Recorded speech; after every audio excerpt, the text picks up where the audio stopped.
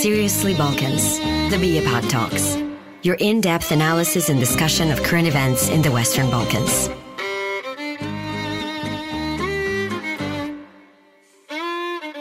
So welcome to Seriously Balkans, the Balkans and Europe Policy Advisory Group's regular podcast.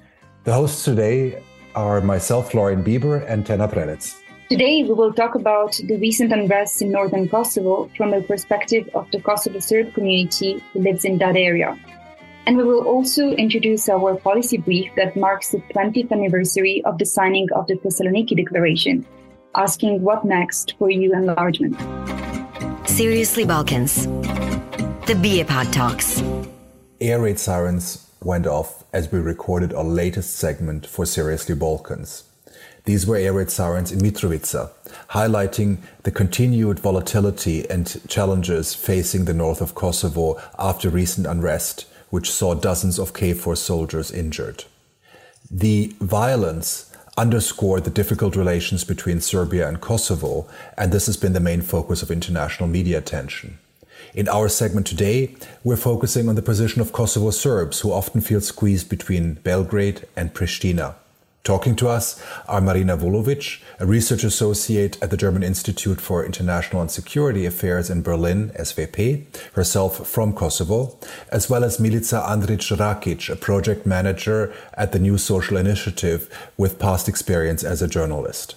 Milica, I would first go to you. Can you tell us a little bit what the atmosphere in the north has been since the unrest of recent weeks? Well, in general, I could actually say that it has been cheerful, but that is just due to the fact that we've had the end of school year. So we have celebrations of school children almost every day, sometimes twice a day on the streets. There were a lot of different performances at the protest. So in that respect, some sort of energy came back to the community with the summertime and all of these other activities. But in general, for months now, it has been very tense. People feel that big changes are ahead, not necessarily positive ones. So there is a lot of concern about the future. There is a lot of disappointment with the political representatives and in general fear of Kosovo government and possible actions against citizens. So it's really quite a complex situation with abundance of very different, sometimes confronting emotions. And I mean, brings me to kind of the next question. Maybe Marina, you want to first chip in on that one. And I mean, because in the aftermath of the unrest, Prime Minister Kurti kept talking about a fascist militia being responsible for the unrest, and kind of shifting the blame that this was very much orchestrated by Belgrade. So how do you assess the role of, homegrown dissatisfaction versus, organized groups which were responsible for the violence? Yeah, I mean, organized groups have been present in the north, at least since the end of the Kosovo War, because of the rule of law and security vacuum that the withdrawal of Serb security forces is left behind. And these are usually the groups that, still today coordinate their moves with the political regime in Serbia. So they are likely to exert political pressure by means of force and violence. And this is something we've also seen in the past. However, this should not draw away from the fact that the majority of protesters are regular people who are not prone to violence and are simply dissatisfied with unilateral moves of Pristina and with, increasing confrontational politics ever since the summer of 2022. So even though, specific parts of the community use violence, this does not mean that, Kurti's measures are wholeheartedly supported in the north. In fact, the increased sense of tension and control is getting to people, as well as Kurti's, blanket statements about the north being full of criminals and fascist militia, as you've already said. So the violence could have been anticipated, I think, and Kurti deliberately added fuel to the fire instead of working towards restoring a fragile peace in the north. Is this also your take, Milica, in terms of how you see this distinction between, citizens who did, have concerns and went out versus organized, groups which do use violence? Absolutely. In any given area, you will find people who resort to violence rather than protest. But as Marina said, it's not just that it's not fair to not make distinction between genuine frustration of the community that is expressing their dissatisfaction peacefully, and which is a large majority of the community, and these other groups. But it's also very, very dangerous, and it's what has been happening for quite some while now. Actually, this dismissal of the genuine Kosovo Serb community frustrations with the Kosovo government, and is one of the things that is actually making crisis management impossible to divert, because for the last 2 years, all communication channels between Kosovo Serb community and the Kosovo government, international community, have been severed. We've had 10 years of dialogue that was focusing on the integration of Kosovo Serb community and the conditions in which we live in. And in the past 2 years, this has changed through this approach that no internal issues of Kosovo will be discussed in the dialogue. And again, internal issues of Kosovo were actually the situation and grievances of Kosovo Serb community.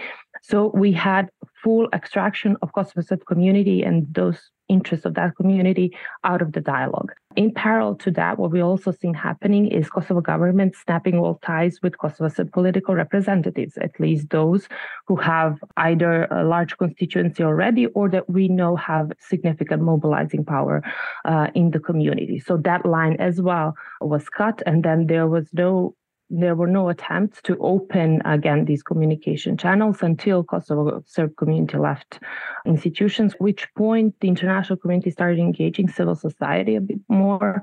But to be very honest, I think that came too late. The frustrations are just too high, and the situation that we are in with KFOR between the police and the citizens is very difficult to get out of from, especially through a political agreement, which is now currently the goal of the international community. So I'm very, very disheartened. And I do feel that this violence that it incur is used as another way to dismiss the concerns, again, which brought to all of this frustration fueling. The situation is kind of reversing to 2013. And it's looking like if nothing majorly changes in terms of taking into account the frustration of the community, we were just going to repeat the 2013 cycle again with one dominant political party that is allowed to suppress democratic will of the Kosovo Serb community, and we will just go back to our old ways. This brings me to a question, I mean, maybe to you, Marina, because during the protests, also candidates from Srpska Lista were booed at by demonstrators, which raises questions about how much Srpska Lista, which has been dominant, as you pointed out, Milica, for a decade, how much this group is still in charge of politics in Kosovo, and with it, of course, also the direct control or the influence of the government of Serbia. Yeah, I would just like to just briefly react to something that Milica said previously, and then I'll answer this question. Namely, Kurti, when he, was campaigning for the election back when he won it, he stated that he wanted to initiate a dialogue with the Kosovo Serbs instead of with Serbia. And I think that, the Kosovo government has largely failed to do that. So just like a brief reminder of that, that kind of hasn't really materialized since Kurti gained power. But to your question, whether Srpska Lista still has control in the north, the fact that the Srpska Lista was in Belgrade to support Vučić on his own counter-protest when Kosovo took over the municipal building, I think illustrates the power that the Srpska Lista has. It has always been an extended arm of Belgrade and Kosovo, and I would even question whether they had any control of their own in the first place, because all moves of the Srpska Lista are coordinated with Belgrade and closely. According to most recent polls from late 2022, only 8% of Kosovo Serbs trust the Srpska Lista, so that speaks volumes of their position in society. The Serbs, I would say, tend to trust the Serbian state and Serbia's state institutions more than their local political representatives, and this goes back to what Milica said, namely that, there has been this tradition of coercion and control that has been exerted by the Srpska Lista via, influence of Belgrade, so that, of course, shatters trust in a community. However, I would also say that the situation is also complicated, because the Serbs, especially in the north, are economically dependent on Belgrade, which also influences their voting patterns in support of the Srpska Lista. So I would say that as long as Belgrade is exerting this type of control over the political life and representation of Serbs in the north, that Serbs will lean towards what Belgrade says. You mentioned already the issue of how Srpska Lista members were mobilized in joining the counter-protests organized by President Vučić. And so this brings me to the question for you, Milica, about how the mass protest against violence in Belgrade viewed in the north. Is this something which is, resonates locally as well? Or is this something which is seen as a kind of a distant protest without direct repercussions? Yeah, well, it is something that raises concerns. If children in Serbia are growing up in a very violence-infused atmosphere, you can imagine that it's even worse. Here, where children are basically daily going through very different amounts of stress. I mean, I can give my example. Where on Friday I had to pull my daughter from kindergarten under air raid sirens. That is not something that is normal and that is conducive to normal childhood. So obviously there is that type of concern, which is general national concern about the conditions in which children are growing up with. But it's the protests themselves are not that much of a topic. Obviously, there is a bigger local concern here with all of the attention being limited to what happens here, and if the security situation remains unchanged, which is stable for this short moment. But we do have several individuals in the community. They identify as political activists, but they don't have political structure, but they are prominent in supporting opposition protests or any other activities in Serbia. So there is some attention to it, but not large attention. Kosovo Serbs feel or are angry with Belgrade because they feel Belgrade is not doing enough to support them.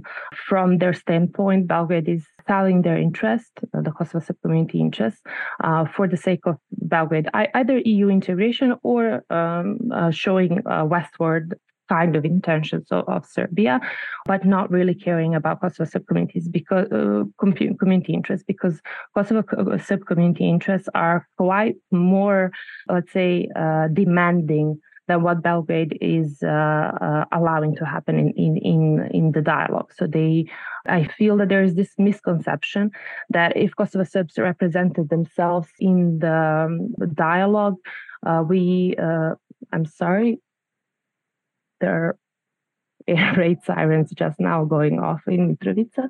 If you were to ask Kosovo sub-community if they wanted to participate in Kosovo society and legal framework, they would probably or most likely tell you, no, this is not what we believe is in our best interest. And the past 10 years of participation in Kosovo system has shown or proved that it is so. Milica, you mentioned the fact that actually many Serbs in Kosovo don't feel represented and don't feel actually their issues being negotiated by Belgrade as well. And so for Marina, a question would be, the Association of Serb Municipalities has been on both sides kind of the main issue on the agenda of the dialogue. From the side of Kosovo, this is often seen as a big threat, sometimes mentioned as, Republika Srpska or some other threat to territorial integrity, while on the Belgrade side it's often positioned as kind of the key for the Serb community. How do you see the expectations for that association actually playing out for Serbs, especially in the north? Well, I would say that similar to the situation in Serbia, the Serbs in the north are not largely familiar with the contents of the New Deal, nor the specific nitty-gritty provisions of the association community. However, I would also say that there is an overall consensus in the Serb community in the north that the association should guarantee, the highest degree of self-management for the Serbs. And back in the day, we talked about executive powers until the Kosovo Constitutional Court decided that that should not be one of the provisions. So I still think that many people believe that the association will be set up that way to allow for, greater independence from Pristina in the day-to-day life. And as Milica has already emphasized, people have generally had this reluctance to integrate into Kosovo state structures in the past 10 years. So for many people, I think this association/community would be, a kind of a middle way between full integration and between, Serbia leaving Kosovo completely. So the initial idea with the association was to integrate the Serb institutions or Serbia-run institutions into the institutions of the association, guaranteeing that people could, keep their jobs. However, over the years, it has become also clear that that has not really been the interest of either side, basically. Yeah, this brings me to the last question, really for both of you. I mean, the EU and the US have invested a lot of political capital in negotiating between Serbia and Kosovo, Belgrade and Pristina, with multiple agreements.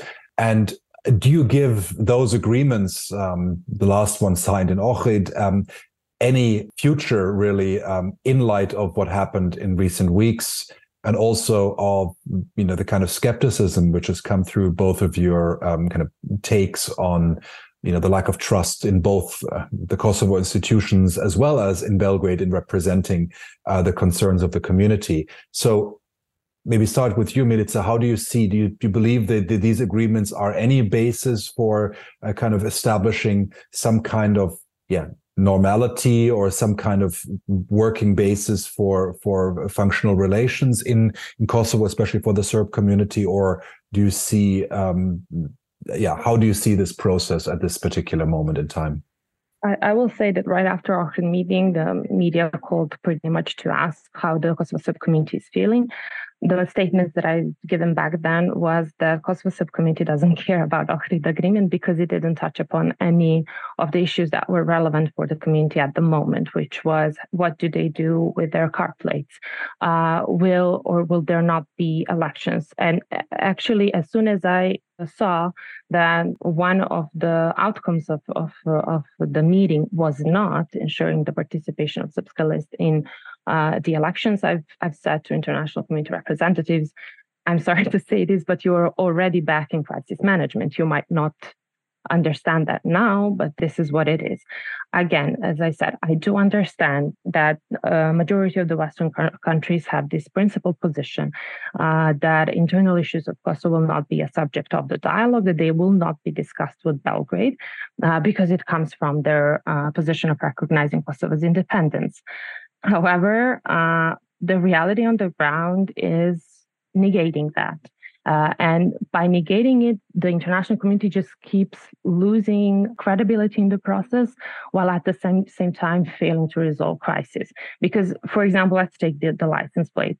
In April 2022, the international community, after 6 months of failed negotiations, tells Kosovo, you go ahead, you have the right, this is an internal issue, there are laws prescribing how this is done, go ahead, do it. By doing so, by taking this position and having something that is essentially part of a dialogue taken away from Serbia, they, let me say this very colloquially, piss off Serbia. And then Kosovo is not able to implement that on the ground without tensions. And then they say to Kosovo, oh, no, back off, can you postpone? And in doing so, they piss off Kosovo. So they kind of lose the credibility with both of parties in the negotiations in that way. And the same happened with elections, with first saying, go ahead with elections, you have every right to do so, it's a constitutional right, to please don't send them to municipal buildings. So they keep acting like Kosovo community has no agency and is not an important player to be considered, or their feelings in this setup. But the reality keeps, as I said, negating that position, and which is why we keep just going from a crisis to crisis, and we still haven't figured out the first one. This all started pretty much with license plates in September 2021. It's now June 2023. License plates are still not resolved, whereas we're trying to move to bigger issues like solving relations between Kosovo and Serbia and whether or not they will have liaison offices. I'm sorry, but you do not build a house from the roof. It is a saying in Serbian language. I don't know if it is in English, but it's quite understood. You cannot just start something from the top and hope to work down to the basis. You first need to remove the crisis points that are on the ground. Marina, do you agree? Is this a house built from the roof? Yeah, partially. I think, one of the major issues with the new agreement is that it never gained emphatic support from Belgrade and Pristina. And this is one of the many reasons why we have a, tense situation in the north.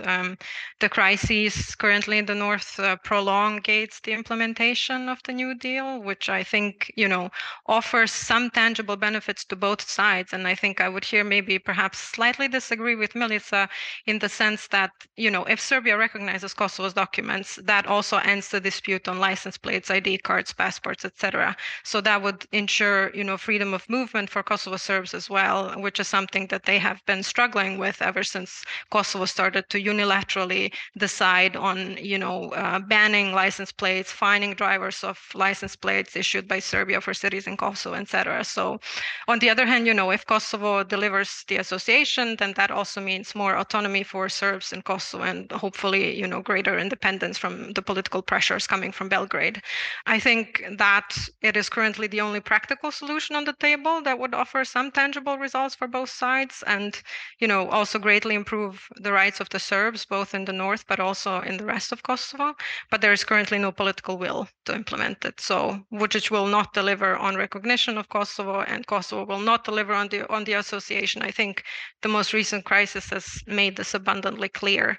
I kind of want to be positive, but I'm also at the same time realistic. And as long as there is no compromise on Kurti's side to calm down the situation in the north, and I agree with Milica here, you have to start from the north, you have to start from the crises and then build up. The first move of this would be to withdraw the special security forces from the north.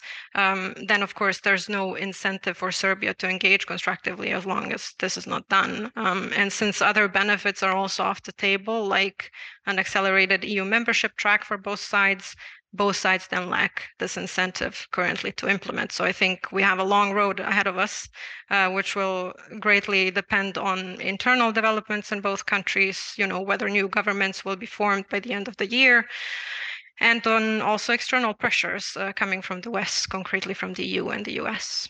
Thanks, Marina. Thanks, Milica, especially to you to also continuing the conversation despite the air raid sirens. And thanks for both of yours, I would say, sober assessment on the issue. Seriously Balkans, the BiEPAG talks. The future of the Western Balkans is in the European Union. We first seen these words in writing exactly 20 years ago. On 21st June 2003, the leaders of the EU member states and of the Western Balkan countries signed the Thessaloniki Declaration at the end of the EU Western Balkan Summit in Greece.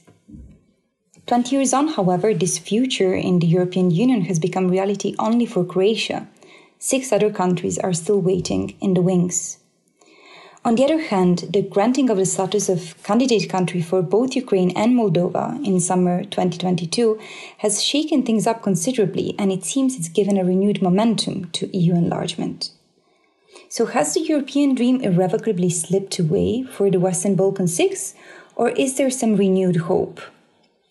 Our guests today are 2 BiEPAG experts who were actively involved in the EU path of their respective countries back in 2003 and who are ideally placed to tell us how things have changed since then.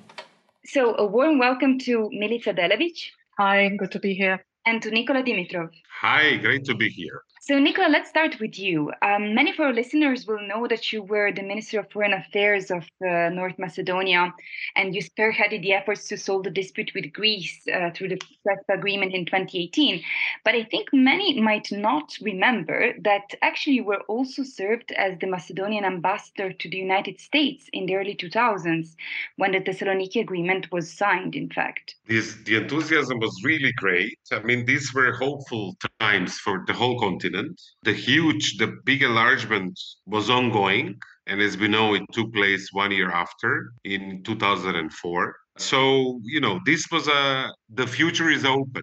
The European dream was promised to my country, to the whole region of what now we call the Western Balkans.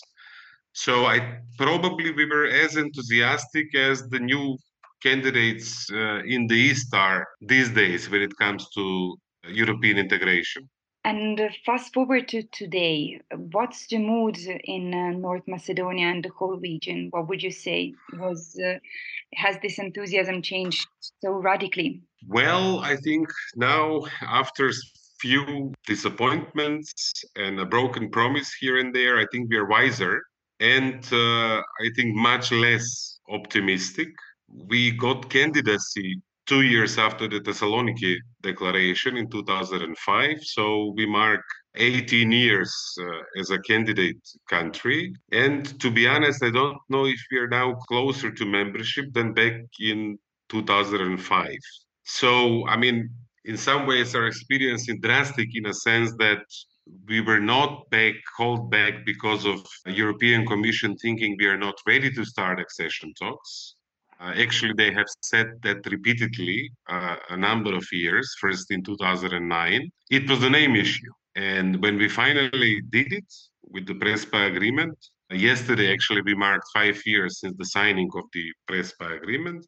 This was not enough in spite of all the promises of virtually all European leaders visiting Skopje, promising to the Macedonian citizens that if they support the Prespa agreement, the doors towards the European Union will open. So understandably, the dream has faded away and people have lost trust. This was it was really, the trust was hurt. Credibility of the EU is really down the drain, I think. And it's not only my country, because this sort of resonates throughout the region. So we have a drastic negative turn when it comes to 20 years ago, which is understandable. And I think this is probably a shared responsibility of the region, but also of the European Union itself. And speaking of these grand promises and of unfulfilled dreams, Milica, you are the co-author of a new brief called Keeping the Thessaloniki Promise that will be presented at the European Parliament later this month. So can you tell us, first of all, how do you think that the war in Ukraine has changed things in regard to EU enlargement? I think the war in Ukraine changed the situation dramatically because, as Nicola says, while citizens across the Western Balkans remain broadly supportive of their country's European integration process, they somehow don't believe that it will happen very soon. And by not believing that it will happen very soon, they don't see the process as driving any positive transformation in their countries. And that, I think, hurts the leverage of the European Union in the Western Balkans quite severely. And this makes it more difficult for the European Union to help resolve any open bilateral issues or to actually support internal transformation in any of these countries. When Russia invaded Ukraine and when the war started, the geopolitical situation changed, and I think also once the Ukraine and Moldova applied for European membership, the momentum, the situation also changed with regard to the European integration. Somehow the process, we were all reminded, and I think primarily the European Union, why enlargement matters. European Union was essentially a peace project, and there is no better use of the enlargement process than in a country like Ukraine, which basically sees enlargement and membership of the European Union as a way to confirm values and as a way to bring peace to their country. So I would think that Ukraine primarily instilled a sense of urgency and new meaning, substance in this process that in the Balkans over the previous 20 years became dormant. But I think it also showed us how to do process in a different way. Because in case of Ukraine, what we saw over the previous year, it's basically two parallel processes. One is the process as we know it, very formal, very rigid, and ultimately very slow, with every member state being able to block it. So Ukraine applies, the Commission sends questionnaire, Ukraine sends back answers, then there is an opinion, then member states decide on the opinion, and very slowly the country moves forward. In parallel, in case of Ukraine, because of the war and because of the need to support the country in a sustainable way, a sort of a parallel process happened with real integration. And this real integration was first invoking temporary protection directive, allowing Ukrainian citizens to move freely within the European Union, then suspending all tariffs and quotas for Ukrainian exports into the European Union, providing macro-financial assistance for this year of 18 billion euros through borrowing against the headroom or collective borrowing, which we saw to this extent only for the post-pandemic fund called the Next Generation European Union, relying on a European peace facility to help arm Ukraine, and only very recently, last week, and therefore that's not going to be in our brief, associating Ukraine with the Connecting Europe facility for infrastructure and energy. So in reality, not because of any design and not because of the wish to give Ukraine a fast track, but mostly to be able to support the country against the Russian aggression in a sustainable way, we saw that very substantial steps towards integrating Ukraine within the EU in certain sectors or in certain steps took place. And therefore, I think Ukraine is important because it changes the geopolitical momentum, instills new sense of urgency and purpose on one hand, and on the other, shows us how we can do this process differently and in a more practical and more tangible manner. Thank you. That was a really great description of why EU enlargement matters and of this political momentum that underpins in this moment the whole process. So, Nicola, let me turn to you. This political momentum that Milica was talking about now, how can we reconcile it with the idea that the process should be merit-based? What do you think? Yes, I think we have to seize this momentum. We don't know if this will last for a long time. We know it won't last forever. And this political momentum in some ways brings political will back on the table, which is extremely important. I don't think that a merit-based process is in contradiction with this new situation. As a matter of fact, I don't think that the process has been merit-based for a while now. Last year, the EU, to some extent, saved the process, mostly inspired by the determination of the Ukrainians, granting them candidate status, also Moldova. And this sort of triggered the first IGCs with Tirana and Skopje and candidacy for Bosnia and Herzegovina, and a political decision for visa liberalization for Kosovo. But I think we are yet to see a renewed consensus that when these countries are ready, there will be actually a place for them in the EU. So let's dig a bit deeper into these policy changes that are needed to revolutionize the process and to really make it work for everybody. Milica, do you think that the EU enlargement process so far has not worked well because the technicalities of it, because the process itself did not work? Or rather because the Western Balkan politicians were not up to task and were not reforming? And what can we do about it? What do you think should be the next steps to make it better? I think it was a vicious circle. And I strongly agree with Nicola. What didn't exist before and what clearly exists now, and that's why Ukraine was crucial, is political will and high-level political attention. Western Balkans wars ended 20 years ago. There was no sense of urgency and of threat. There were some spikes of trouble in the Western Balkans, but it felt reasonably contained so that it wouldn't threaten the whole continent. And now with Ukraine, you have high-level attention, and this means political will. So in the absence of political will, what happened is that the EU started behaving as a bureaucrat and started splitting the process and trying to fake steps. If we can't make real steps, then let's split it into 3 and then let's make 1/3 of a step, and therefore you will move a little bit.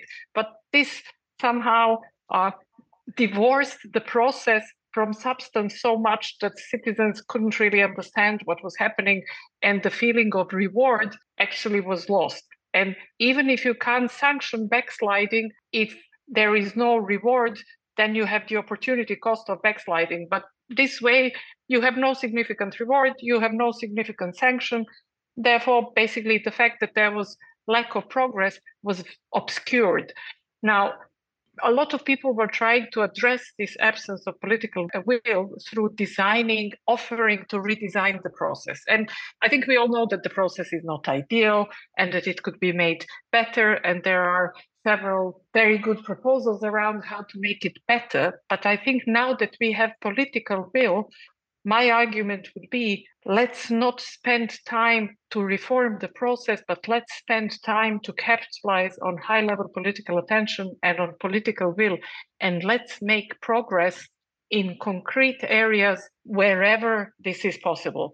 This is why Ukrainian example is really relevant. I don't want to say that people in the region, mostly political elites, are not to blame, but this was basically a vicious circle where absence of political will on one side led to absence of reform drive on the other, and somehow meant that the civil society and couldn't really police the process in a way that it was meant to be, because if the European Union says everything is fine, basically okay in the progress report, without clearly stating that something is either wrong or that it will trigger a sanction, it's very difficult to explain to the citizens what's actually happening. So I'd say what we had previously was absence of political will, which then led to absence of reform drive, and what was happening there was very obscure to citizens. They lost trust in the process. With Ukraine, we have political will, we have high-level attention, as Nicola says, let's embrace it. Process can be made better, but I would rather concentrate on making it as tangible and as pragmatic while the attention is on it. Probably what we should mention is that also one illustration of lack of political will was exemplified through the fact that in DG NIR, when the war in Ukraine started, you didn't have a director general. You still don't have director for the Western Balkans. You didn't have director for Ukraine, and you didn't have director for Turkey. So basically, it was a very strong signal that this was not the priority area. And director general has been recruited only in the previous year. Nicola, what's your take? Should we revolutionize the process completely, or should we make use of this political will that is now present to tweak it and to improve it further? Do you agree with Milica? I agree to a large extent. I think this was the key missing ingredient in many ways on both sides, the candidates and the member states. So I think having political will on its own solve many of the problems of the process.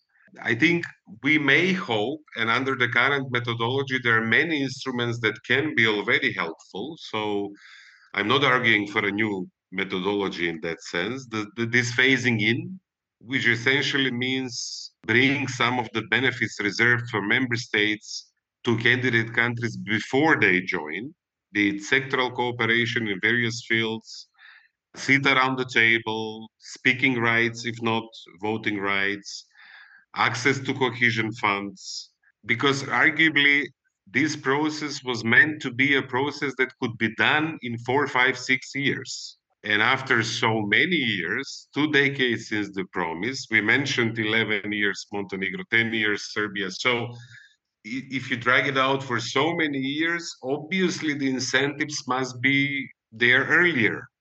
And coming from North Macedonia, I cannot but mention that something will have to be done to limit or to prevent the individual vetoes, especially those unrelated to the Copenhagen criteria, because they can torpedo the process and make it fully meaningless if individual member states can do it on whatever issue whenever they like.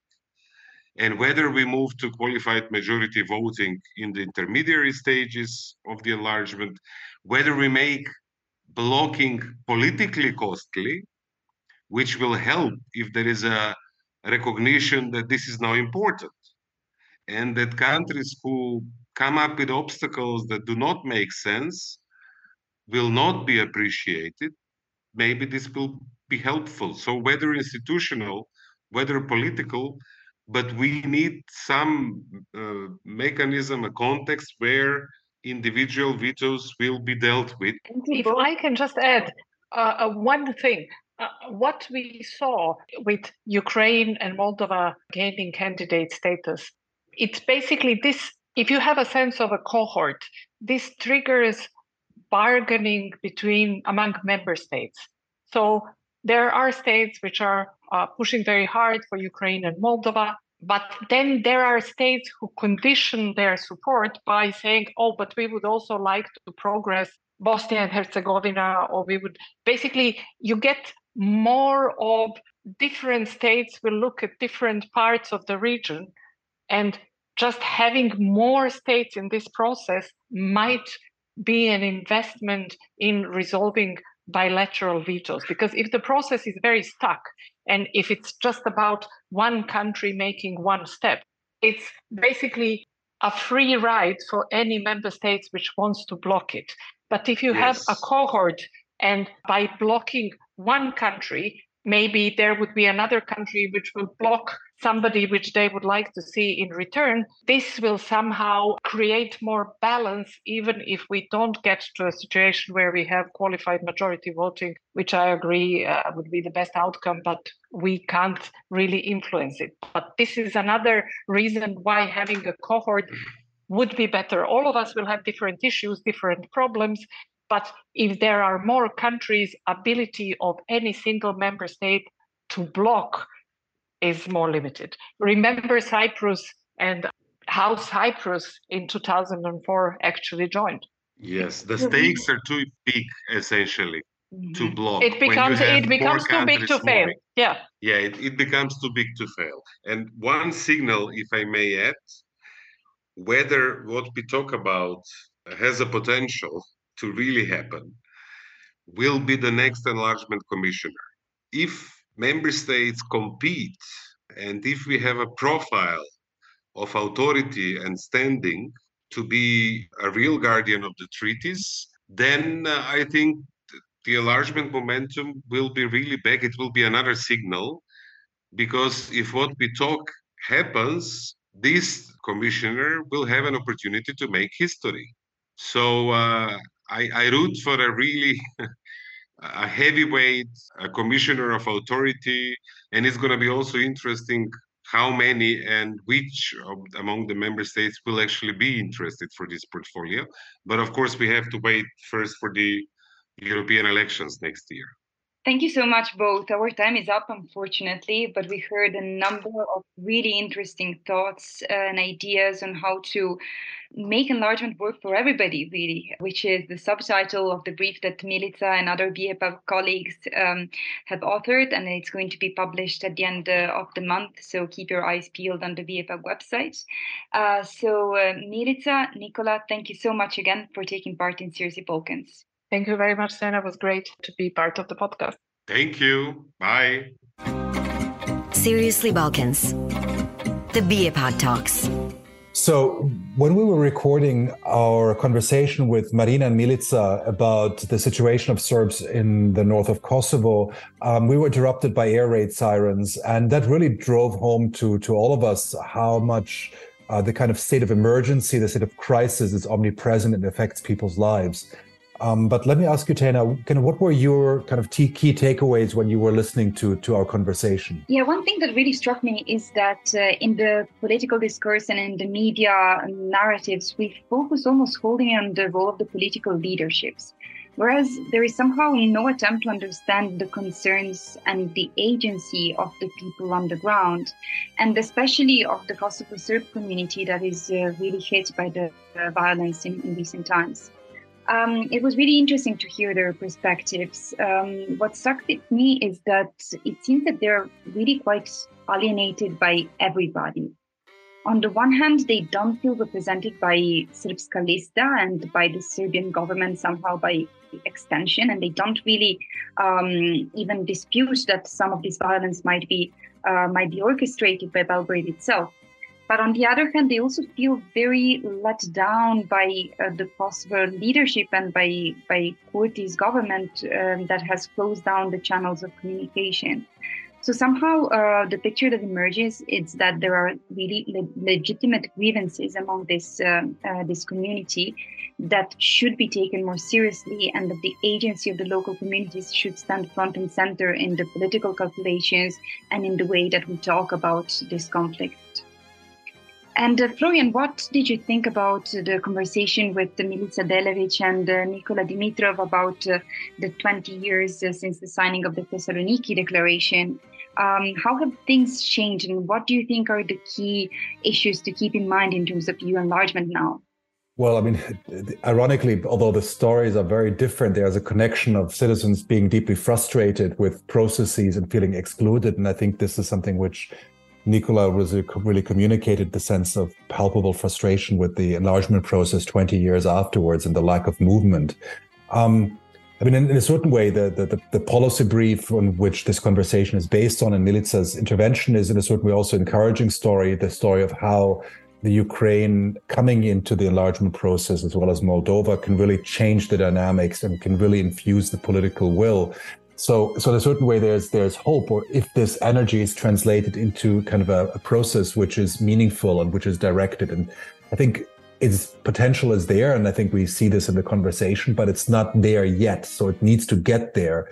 And I think the biggest worry is that Ukraine gets again uncoupled from the enlargement process for the Western Balkans. And then we have like one process which is driven by strong political will in the case of Ukraine, while the Western Balkans are stuck in this highly technical process. So one has the will, but not the technical kind of nitty-gritties, and the other one has the technical nitty-gritties, but not the political will to make it going. And in a certain way, we end up in a situation where both are going to suffer. So I think one needs to kind of really think about this process as a joint process of bringing both Ukraine, Moldova, and potential other further countries in the Eastern Partnership into the EU together with the Western Balkans, and using the synergies and also the kind of political dynamism which that can bring. But again, this is, I think, possible. But I think, as Milica was also pointing out, this still has to be put into reality, and we have to really avoid the risk of uncoupling those two processes once again. Thanks, Florian, and thank you to all our listeners. Yes, thanks indeed. Do read up the policy brief on our website, biepag.eu, and tune in again to the next podcast, which will be published after the summer break in September. You've been listening to Seriously Balkans, the BiEPAG Talks. This podcast is produced by the Balkans in Europe Policy Advisory Group, a joint project of the European Fund for the Balkans and the Center for Southeast European Studies of the University of Graz. Find out more about our research, analysis, and advocacy at www.biepag.eu.